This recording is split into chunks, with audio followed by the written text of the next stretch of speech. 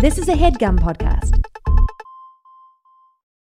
While Andrew and Craig believe the joy of discovery is crucial to enjoying any well-told tale, they will not shy away from spoiling specific story beats when necessary. Plus, these are books you should have read by now.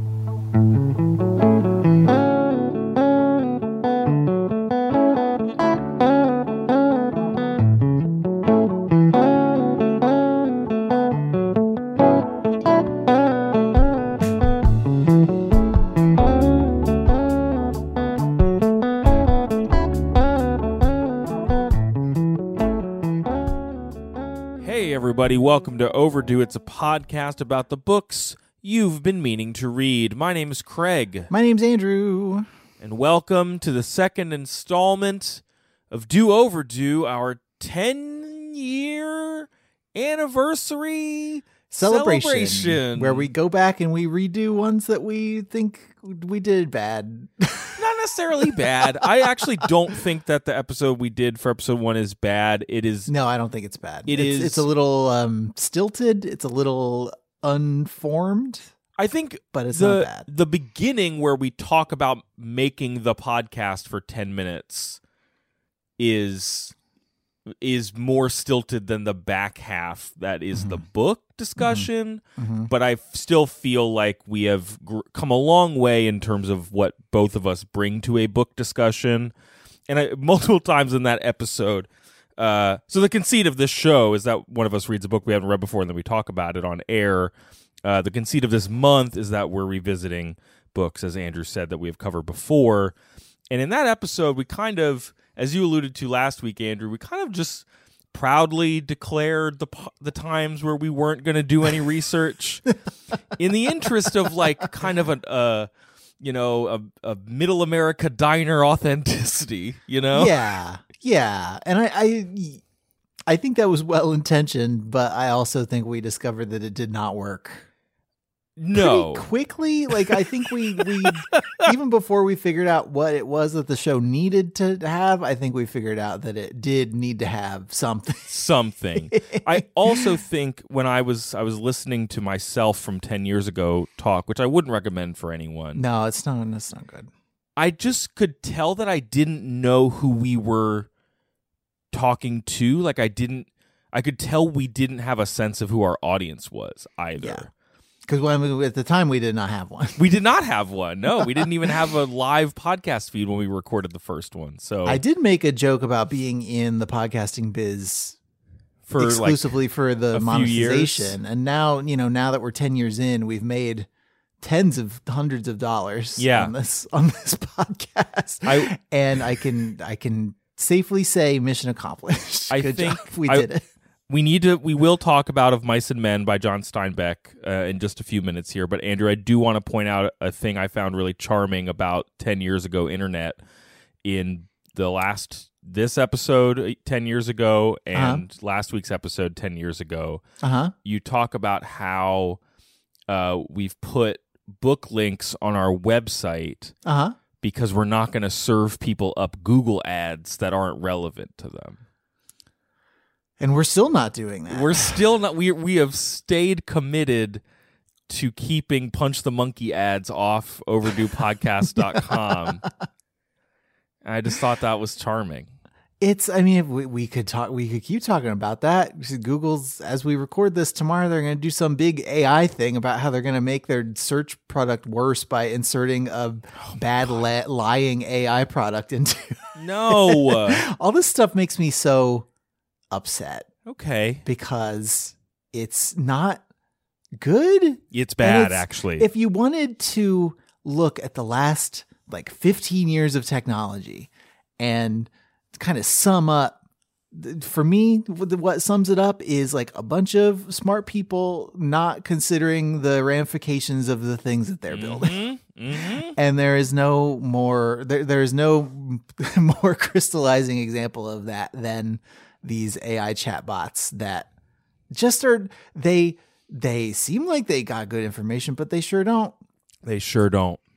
I wouldn't trust a chatbot to talk about this book. We're trying to do the opposite of that, which is maybe we seem like we wouldn't have good information, but then if you dig down a little bit, maybe we do. Maybe we do. Listen along. So, Andrew, we've talked about John Steinbeck before, not just for Mice and Men. I read East of Eden for episode 490. So what do we remember about John Steinbeck? What else do we need to do and talk about before I can talk about this book? Good old John Steinbeck. Yeah. Or Beck to his friends. Yeah. J. Beck. So he was He was born in 1902. He died in 1968. Yep. He's best known for this and The Grapes of Wrath, and I think East of Eden is kind of his magnum opus. Yeah. Yeah, we talked about that. He was born and raised in the valleys of Central California, which is like that area plays into a lot of his work, including all three of those books that I just mentioned.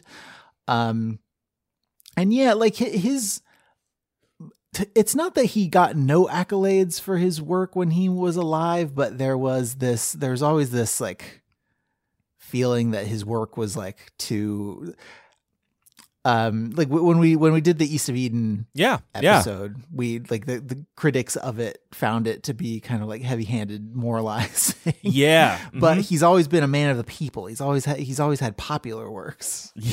Yes. So the interesting thing of Mice and Men, I mean, I'm sure there are many interesting things. This was published in 1937. It is thematically sort of similar to The Grapes of Wrath in that it's about like migrant farmers during the Great Depression. Though I think that book was more about the Great Depression and like the desperation of it and the traveling of it than this book is. Maybe I think this book's a little bit more about the relationship between these two guys. Yeah. But he intended the book as a kind of a cross between a novel and a play, because it's presented as a novel, but it also has a 3-act structure. And he wanted it to be, and it was, the first play adaptation of it happened like a few months after it came out in 1937. And they were pretty much just performing the book as it was written. So yeah, that was the first version. And then a Broadway adaptation a couple of years later came out. That did have a few changes from Steinbeck in it. Later in that production, a guy named Lon Chaney Jr. ended up playing Lenny in that production, and that led to him being cast in the 1939 movie adaptation. Just a couple more quick adaptation notes. There are a lot of stage, TV, radio, film adaptations of this. I'm calling out a 1981 TV movie version where Randy Quaid is Lenny. Oh, no. and also a 1992 movie version with Gary Sinise and John Malkovich. That's the one.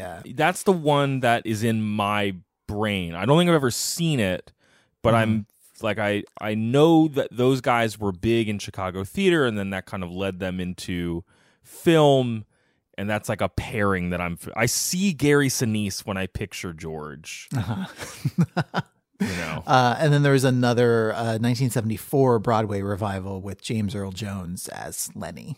Huh. So yeah, interesting. Okay. Those are not. That's by no means a comprehensive list, but it's the ones with the names that caught my eye. Yeah. Sure. Yeah. So yeah, the characters in this were based, like we talked about Steinbeck being from Central California. Like for a couple of years after dropping out of Stanford, he migrated around California doing this kind of farmhand work. So like some of these characters are based on like his experiences. Some of them are based on people he met. He said, this is a quote from him, and this, I do love this word a lot. I was a bindle stiff myself for quite a spell. A bindle stiff, which I think is the politically correct way to say hobo. Yeah, it is now. I worked in the same country that the story is laid in. The characters are composites to a certain extent. Lenny was a real person. He's in an insane asylum in California right now. I worked alongside him for many weeks. He didn't kill a girl. He killed a ranch foreman, got sore because the boss had fired his pal, and stuck a pitchfork right through his stomach. I hate to tell you how many times I saw him do it. We couldn't stop him until it was too late. Oh my God. Yeah. Beck, what are you talking about? Yeah, J. Beck, gee whiz. Whoa. And then there's just we've talked. There's some takes about what this book is about. I was looking for reviews. I eventually did dig back far enough that I found some ones that came out in 1937. Oh yeah, okay. But if you look at like summaries of what the book is about from sites There's Common Sense Media says Oh, boy. that it stands out for positive messages and positive role models.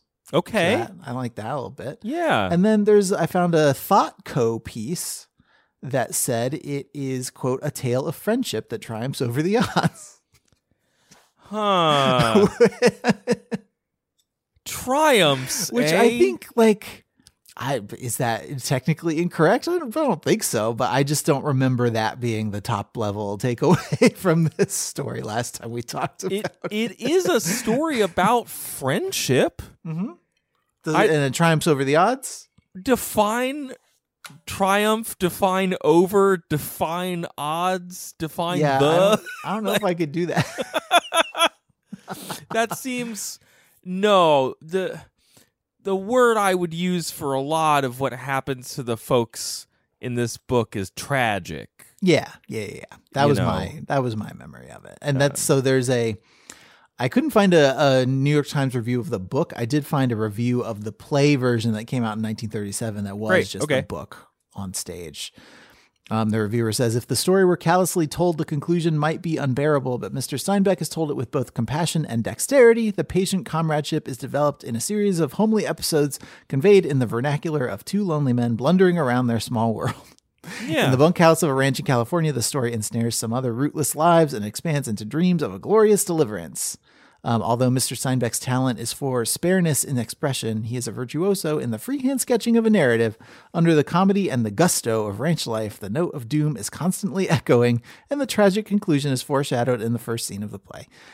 So that's a little taste of what the contemporary reaction was like, what was resonating with people. This guy did not write that this is a tale of friendship that triumphs over the odds, but he agrees with you about it being kind of tragic a little bit. Yeah, it's a tale of friendship that is tragic as the odds come crashing down, as the doom bell or whatever that guy said tolls.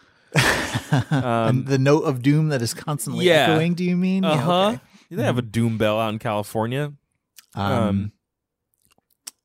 And then, I mean, the only thing I could find about like the inspiration from the book is from a letter that Steinbeck wrote to a friend where he said that he would, quote, like to write the story of this whole valley.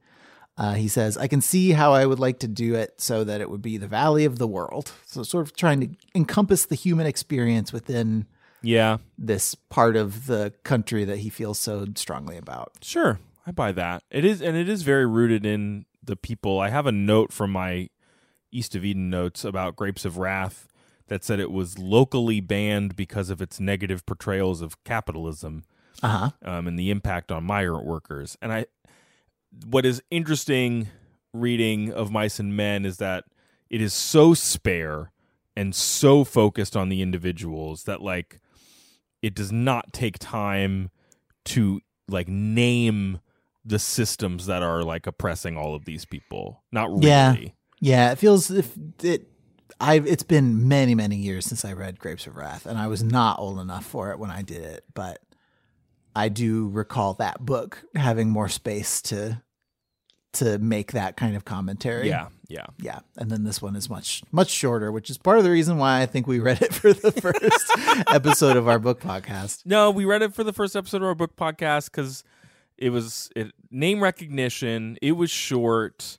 You had arguably stolen it from your high school English department. Yeah, my name is on the inside of it. Like I wrote my name in it. That means it belongs to you. It does. And I'm not even sure if our high school has that address anymore. I know they built a new one. You read that copy again? Yeah, I have it right here. Wow. I just feel like it's nice that every 10 years or so you revisit this book for some reason.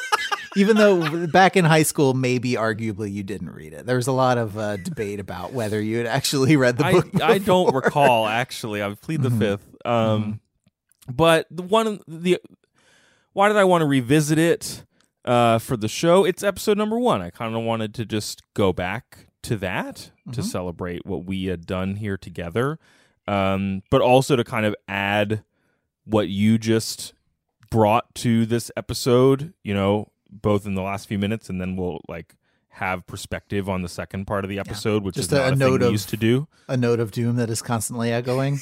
Yes, definitely. That's what I'm trying to bring. That's the energy I try to bring to my podcast projects. Just a stronger like awareness of these books in context, which I think when we were first starting out, we were just like, I don't know, I read it and I'm coming to the microphone and I will have thoughts when I get there. If you go back to those first episodes and then you zoom forward to these episodes without listening to any of the ones in between, you might be impressed maybe by the fact that we've gone nearly 15 minutes and neither of us has said the words, I didn't look it up yet. Yeah. Uh-huh. Yeah. I looked up a bunch of stuff, in fact. And I just I was interested to know how I felt about these characters, having not read it in the interim. So yeah, and you got a bunch of other literature under your belt. You've read East of Eden, so maybe you've journeyed deeper into J. Beck's mind. I have. You know? I've burrowed deep in him. like a rabbit in a hutch. You know, don't pet me. Don't accidentally kill me. I'm just a soft rabbit. Don't wring my neck. Let's take a quick break, and then I'll tell you about the book again. All right, again.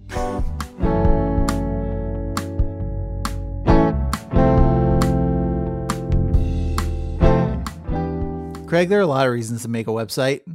Maybe you need some workers to come and help you on your farm. I need to advertise. And only to do that and not to, no misfortune or anything will happen. No bad things on this farm, only fun and crops.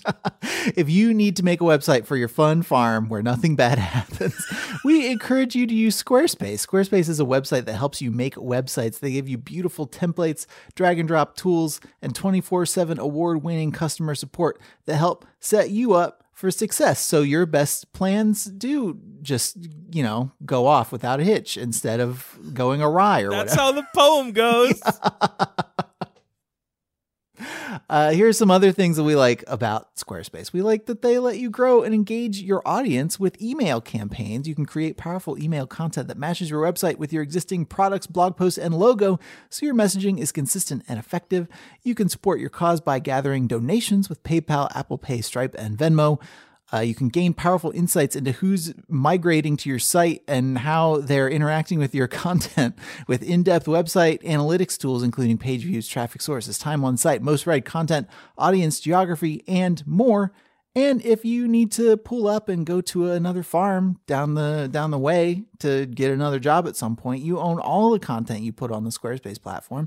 They offer one-click data portability, so you can pack yourself up and go whenever you need to. So head to squarespace.com for a free trial. When you're ready to launch, go to squarespace.com/overdue to save 10% off your first purchase of a website or domain. That's squarespace.com/overdue. Save 10% off your first purchase of a website or domain. Andrew, help, I'm on the internet, which is great, but I need a doctor. Oh, no. Maybe someone has run you through with a pitchfork more times than you care to recount.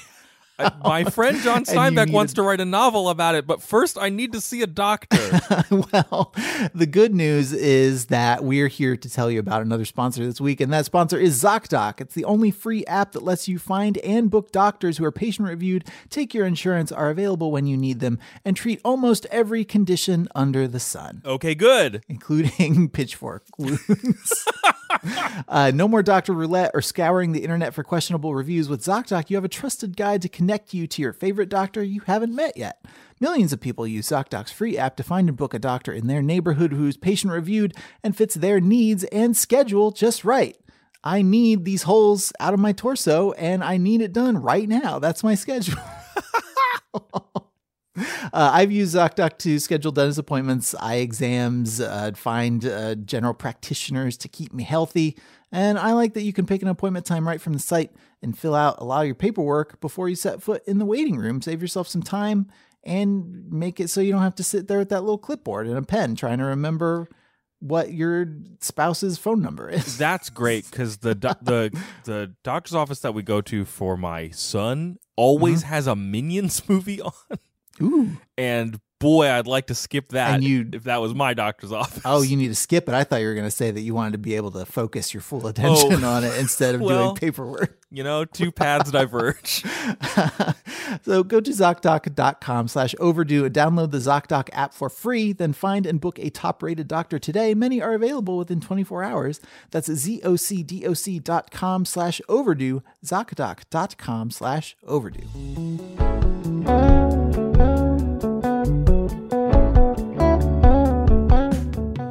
Tell me about these mice. Tell me about these men. Well, so the original title... And do it in a way that like, you've already told me about this book, so you got to find a way to do it again in a way that, like, wows and entertains me.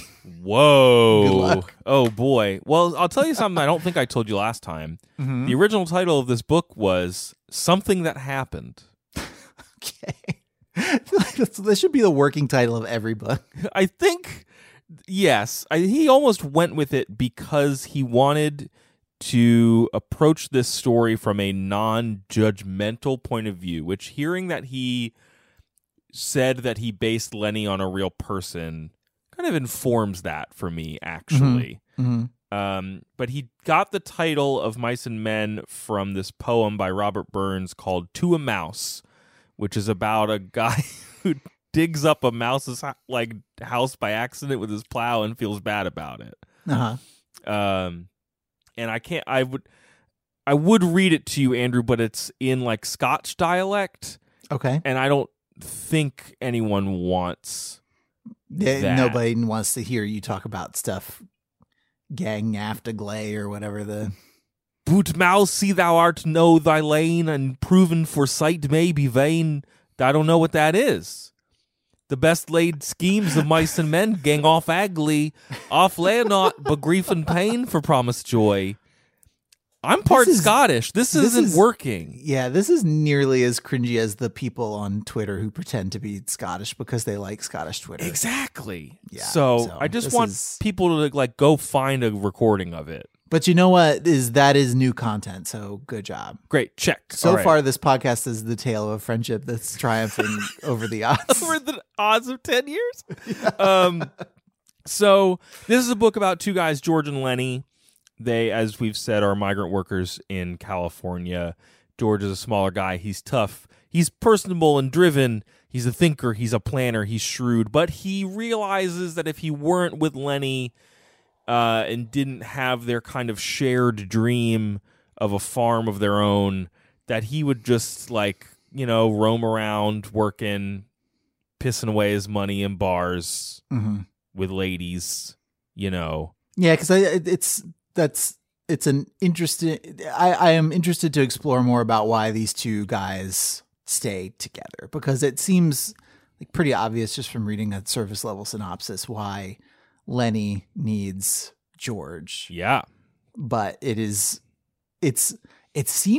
almost radical to me that George has the self-awareness to know that he needs another guy to kind of keep him on task. Yeah. Like to be so self-aware was not a thing that we usually required of white men in the 1930s. No. Or indeed to the present day.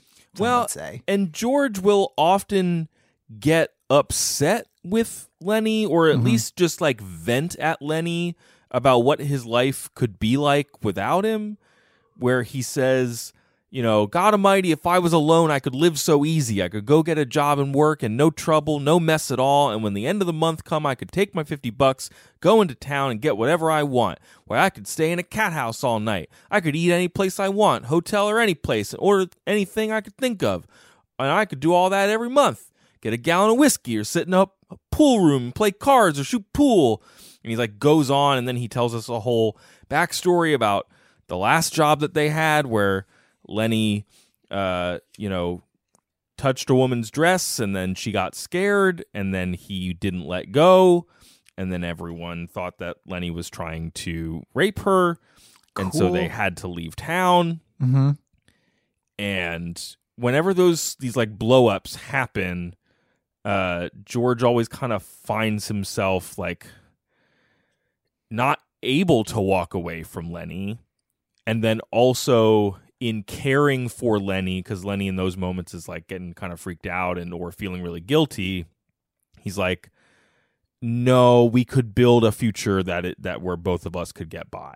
And like that, I think Lenny enables in George an aspiration that the book is really interested in, this kind of like American Dream-esque kind of thing for George. Is there anything that feels like bad or manipulative about it? Because you could also see it being a thing where George wants to hang out with a guy who makes him feel like big and capable and smart. I don't know that is a dimension of the relationship, but it is not, though people assume that George is doing that. Okay. So like interesting. So the book acknowledges it even though it's not actually what you understand to be going on. So the basis of their relationship is that George knew Lenny's Aunt Clara, who has died at some point, and so like George had to take care of Lenny. Lenny is, we haven't said this, he's a big guy, very big guy, but as the book puts it, he has the mind of a child. He is often very forgetful. He sometimes has trouble focusing. He can get very fixated on certain things. His big thing is that he really likes to touch soft things, soft materials. He likes to pet animals. I mean, soft things rule. Petting animals, famously, pretty great. The problem is that he is a very big and strong person, and he often kills them when he's petting them. Like, not me. In the first scene of the book, like he's got a dead mouse in his pocket that he's been like keeping kind of like a rabbit's foot. And George is like, you got to get rid of that.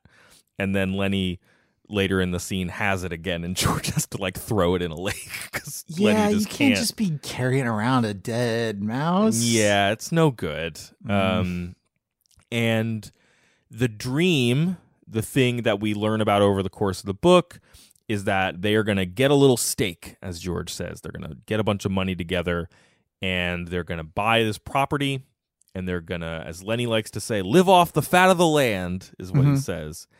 And they'll have their own crops.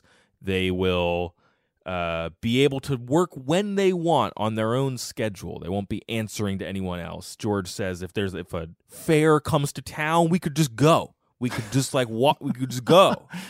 That's a very nice thought. I feel like farming sort of has pretty rigid like requirements in terms of effort and scheduling. Yes. Regardless of whether you're doing it for yourself or for somebody else. But I don't want to burst his bubble because it sounds very nice. Well, and I think it's implied that they would let people come on and work on their farm as well.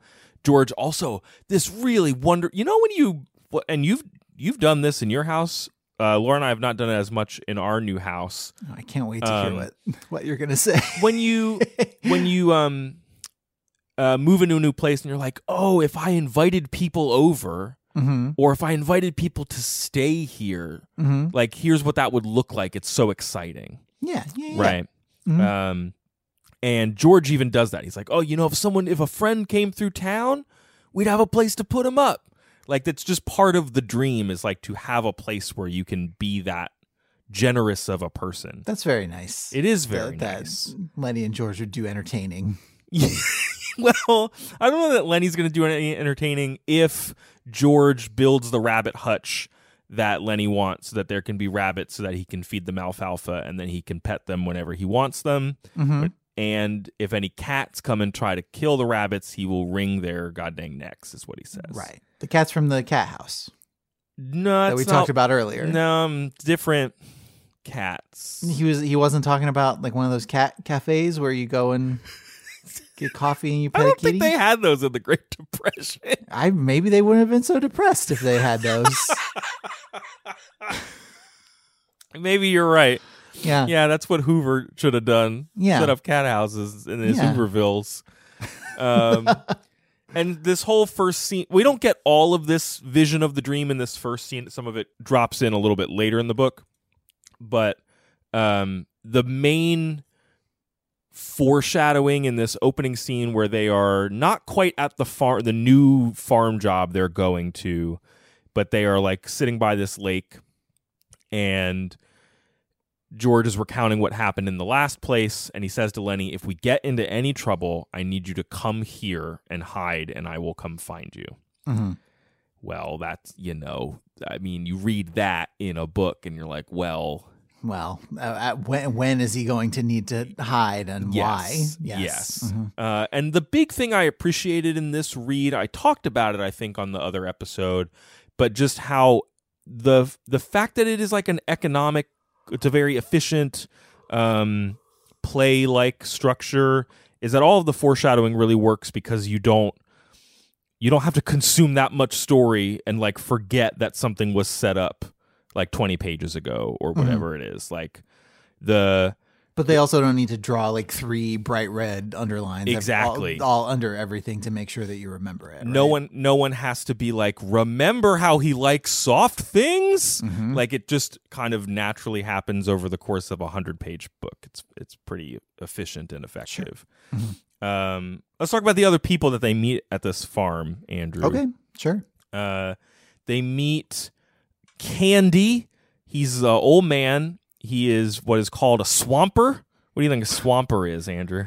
Guy who likes trudging through the swamp. No. Or a really sweaty guy, maybe. I bet he gets sweaty. He's pretty basically swampy. the janitor. He's swamping it up, Mm-hmm.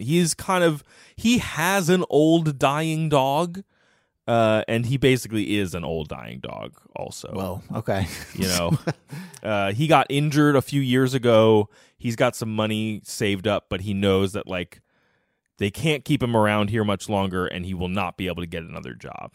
Mm-hmm. He's very nice to George and Lenny once he gets to know them.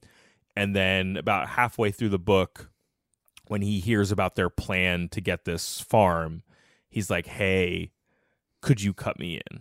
Like I've got enough money to get you a down payment. Ooh. But I'm not valuable as a worker. Mm-hmm. Can I join in? Mm-hmm. And so there's this like, over the course of the novel, you can feel like in this world of, rugged individualism where everyone's just kind of like trying to get by on their own, if enough people could forge connections with each other, maybe they could make it. If they could do a collective action. Yeah, I don't know that it's quite a collective action.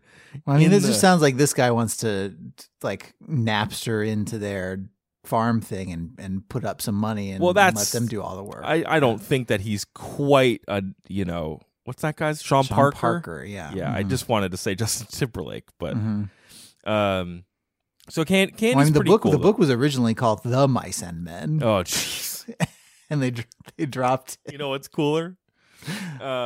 There's this guy who's not a big character, but I literally did not mention him at all 10 years ago, named Carson. Okay. I found him interesting. He popped for me in this read because he is the guy who seems the most comfortable within like just like, this is kind of a crappy life, but somebody's got to do it, like he's not really striving the way that George is striving. Yes, he's not striving, nor is he like Slim, who is like the best of them. He's this accomplished like horse wrangler, kind of feels like a cowboy type, and is the foreman, for lack of a better word, of the team. Okay. Carson's just like, he's there. He's kind of giving Candy some crap. He's the one who ultimately convinces Candy that his dog needs to, be old Yellard, and it's very sad. Wait, hold on. What? Just trying to see. Oh no, the old Yeller had not come out yet, so this was not a reference that they would have understood. No, if Carson was like, "Hey, you got to old Yeller that thing," they'd be like, "What are you talking about, bro?" And then at the end of the book, when bad things have happened with Lenny, Carson is one of the first people who's like, "Well, we got to go get him. We got to take care of him." So he's not an ally to anyone, and he's just, for me, was very representative of the like. The median guy in this world, Sure, who is not too poor off, but not trying to make anything better. Yeah, and is predominantly self-interested. It sounds like. Yeah. And there's Crooks, who is the stable hand. He's the only black character in the book that we meet. Okay. Everybody else is white. Mm-hmm. And Crooks has suffered many injuries in his life. There's one story they tell of like everyone inviting him in to play cards with them, and then this was before George and Lenny showed up, and then they all just like beat the crap out of him for fun, you know? The interesting thing is that, like, based on this time period, his parents or his grandparents, they're not from the South. Like, he does not come from people who were enslaved, at least like in his knowledge, but he is still a pariah, even on, you know, not just in the larger sense of racist America, but like right here on this farm. Sure. Though he is like very valuable. He has very valuable skills. And so he's not going to go anywhere anytime soon. So he's got like possessions on the farm, which nobody else really has. Like he's got books and he's got, you know, things that he's building his own little room and corner there. There's a scene with him and Lenny later in the book where I don't know why, and I'm going to be thinking about this for a while. He's like really mean to Lenny. Okay.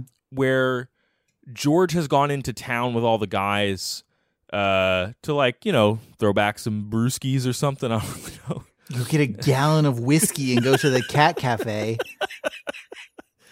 And Lenny, who's been playing with some dogs in the barn, kind of wanders into Crooks's room because the lights were on just to say hi or whatever. And Crooks is like, hey, what if your guy never comes back? Like, what if he just leaves you here? What if he never cared about you and has no intention of coming back? Or they do something to him and then you're stuck here all by yourself. What do you think's going to happen? And Lenny just, it really sucks to read. I did not like reading it. Yeah. And I mean, that seems like a thing where Crooks is like uniquely influenceless in this society. Yes. And he has found somebody he can exert some small amount of control over, even if it's just like emotional control. That I mean, I don't know if the book is explicitly making that point, but that feels like the read to me. That feels right, especially because then I don't know how much we care about like Crooks's motivation for saying this, or if we were just paying attention to the fact that he is saying it. I think that's this book does not have a lot of interiority at all anyway. So the closest you get to like how a character feels about a situation is if he gives you an adjective or two for whatever like action they're performing in the narration. There's a reason, like you said, you could just take the book and just perform it as a script. And so Crooks does this to Lenny. Lenny gets kind of mad actually, and Crooks backs down because he's like, oh God. Candy comes in and they bond, and then Curly's wife comes in. We haven't talked about Curly or his wife. I don't know how much you remember about these characters, Andrew. Well, not the Three Stooges guy. Not at all. A different Curly. A different Curly. But is it still the same thing where he's like bald and so they call him Curly as like a joke, or what is his real name Curly? Or tell me about Curly origins. I think he has not gone bald yet, to my knowledge. He is a little guy. He's got a Napoleon complex. I almost said a Napoleonic complex. Nobody says that. Should have called him Stretch. That would have been fun. Or something. Yeah. Big and tall coming in here. So he doesn't like Lenny because Lenny's big also. Right.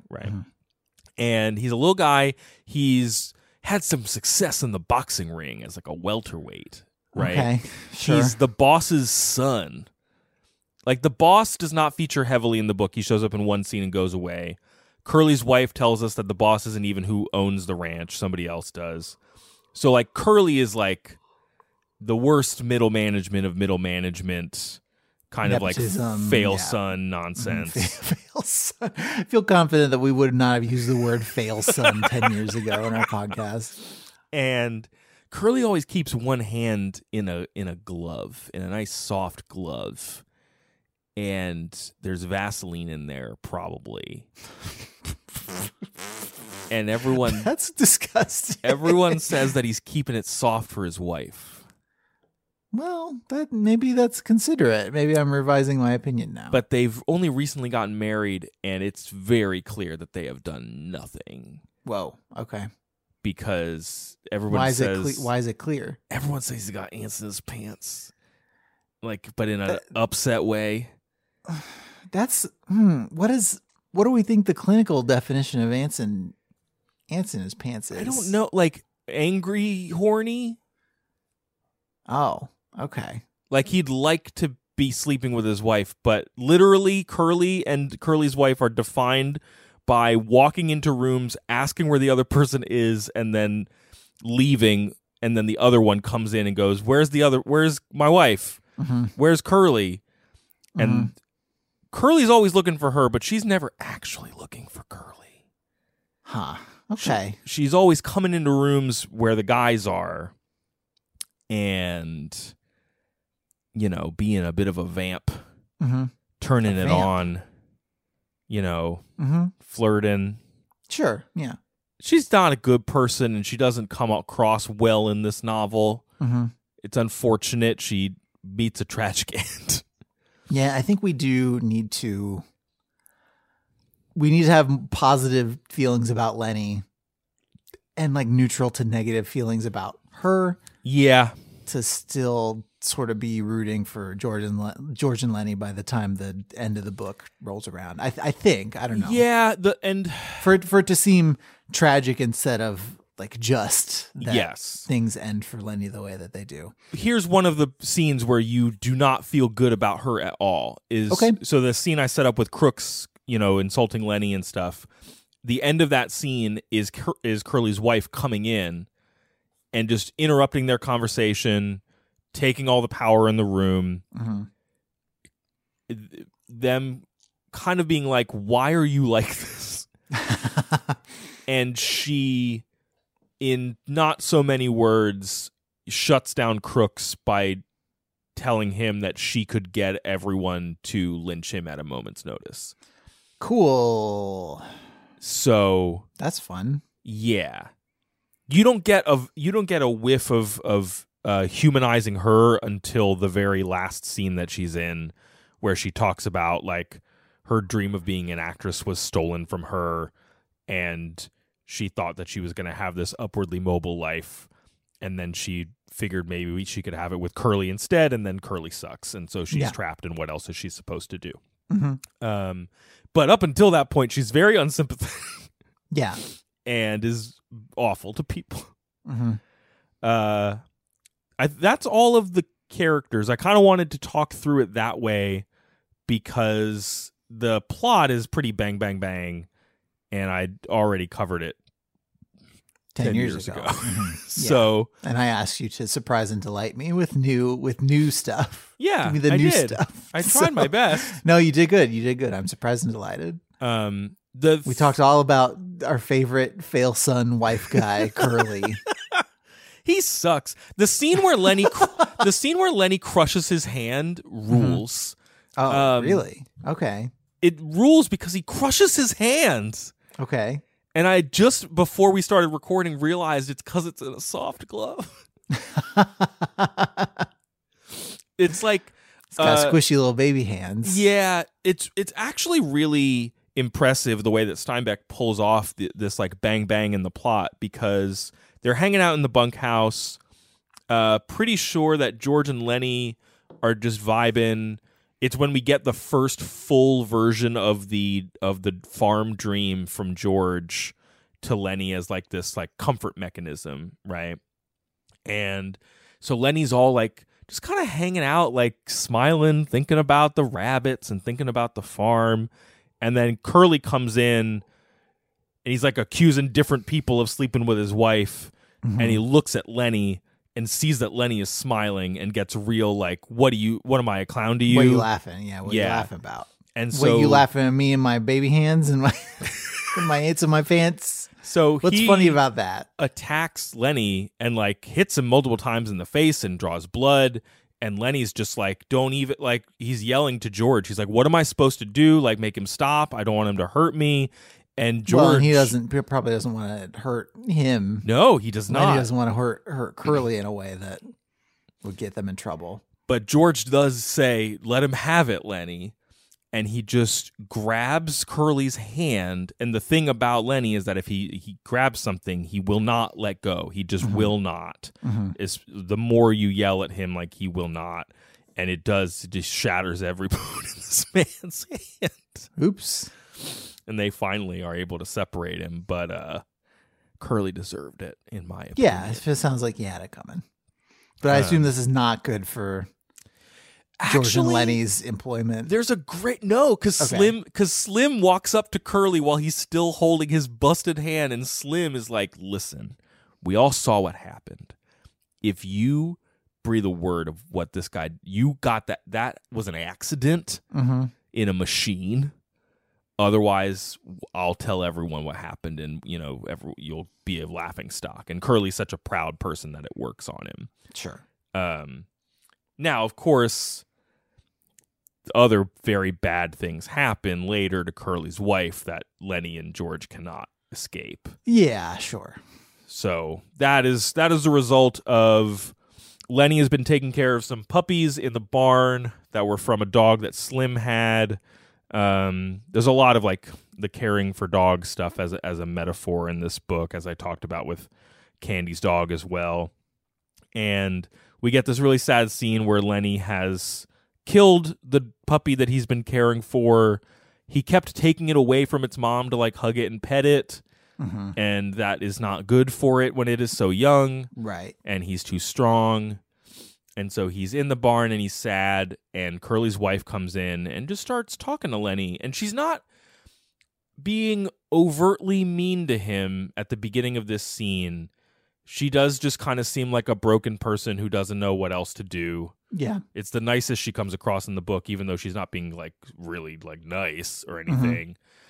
And Lenny's like, "No, this is really bad. I killed this puppy. George won't let me have rabbits on the farm now. I just like to touch soft things." And she is like, "Hey, my hair's really soft. Like, feel my hair." And Lenny touches it, and then he, doesn't know his own strength, and then she tries to pull away, and then she's not alive anymore. Yeah, like, give him a blanket. Like, why are we letting... Why can't we get him a stuffy or something? I don't know. I don't understand. It's very sad. Yeah, It's very sad. And then they go on a hunt for him, and George has to finagle his way to take care of it. I read some like that this book had been banned, like for various reasons. There's a lot of there's characters using racist language. There's characters talking about whores all the time. That's their favorite word in this book. But then also that it was like arguing for euthanasia in a way that made people uncomfortable. And I'm not trying to wade into that debate at all. I just want to say that I don't think that's what this book is doing. I think it is a very tragic end where two friends do not triumph over the odds. Are you sure? Because no, it's ThoughtCo. ThoughtCo told me that this is a story about two friends who triumph over the odds.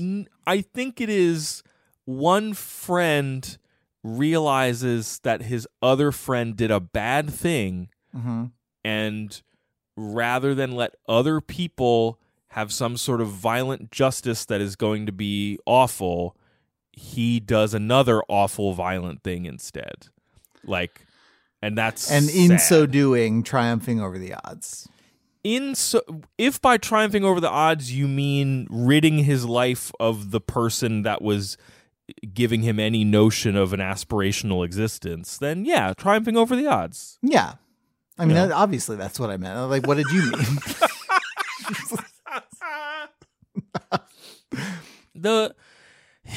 That's the book.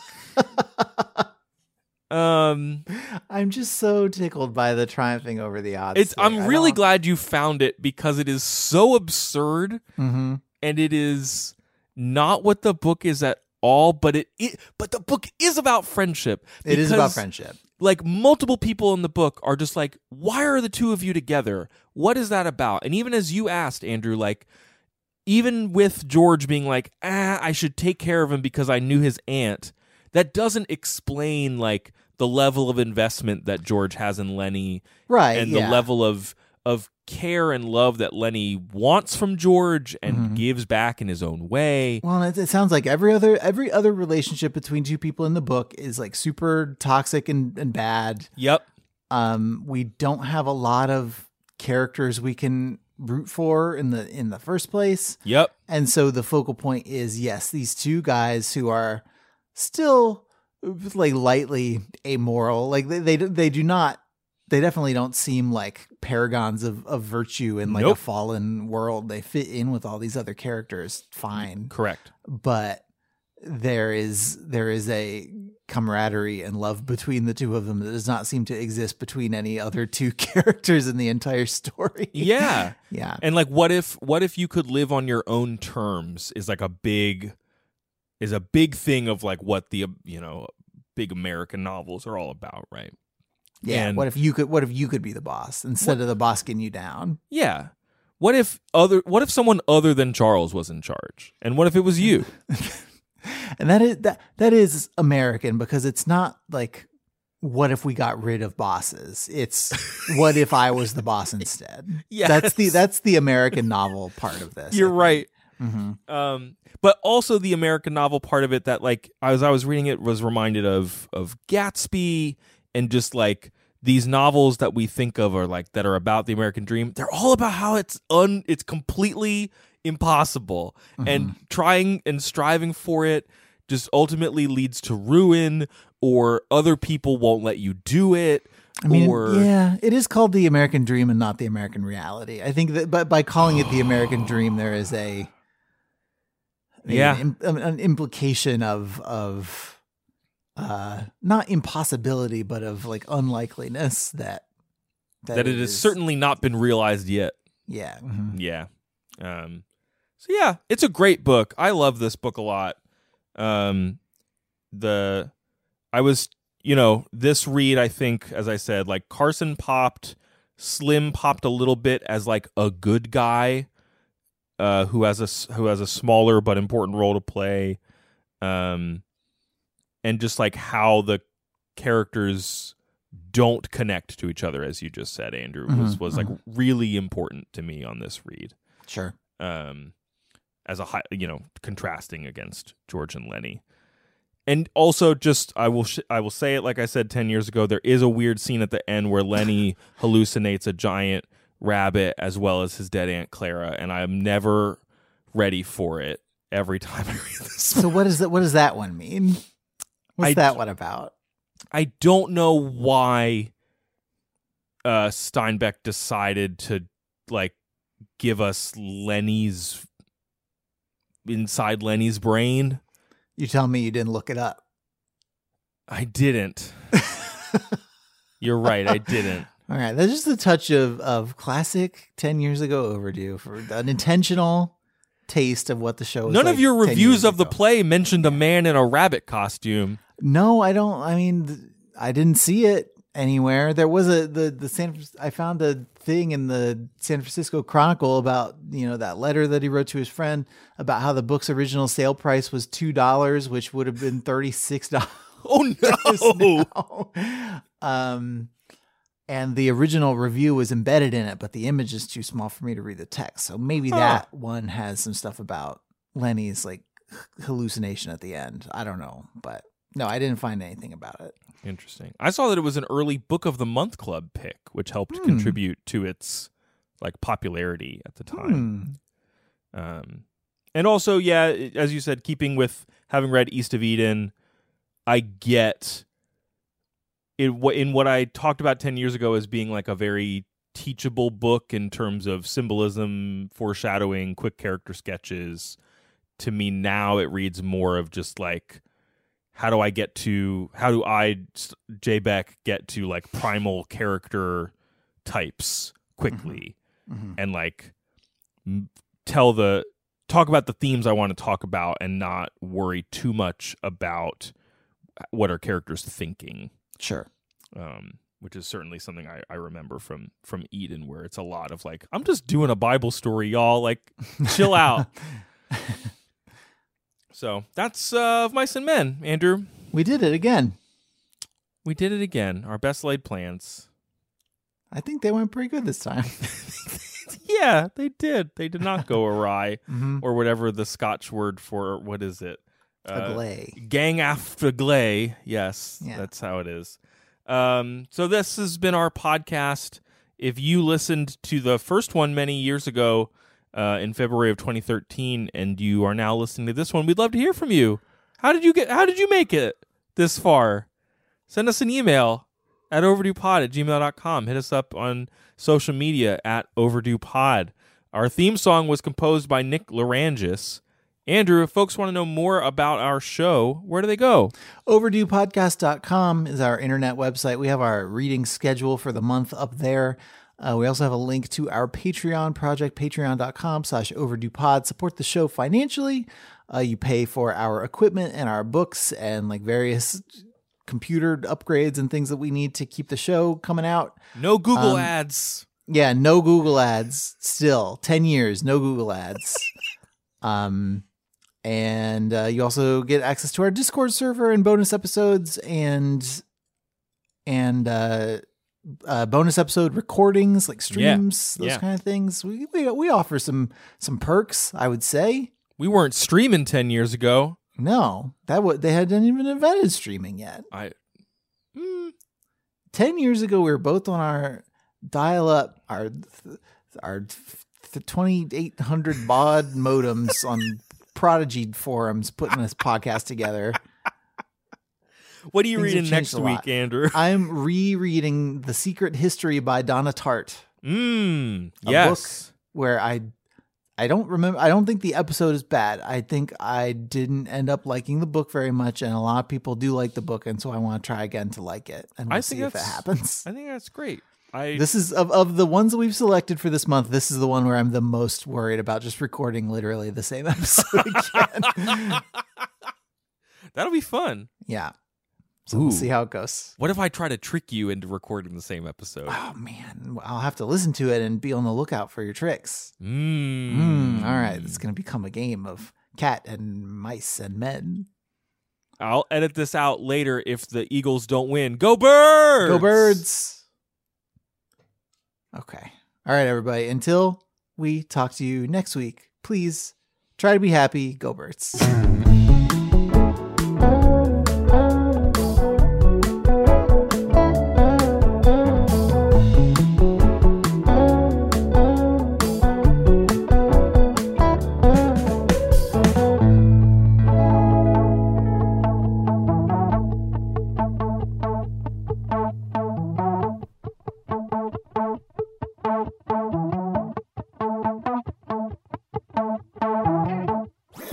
That was a HeadGum podcast.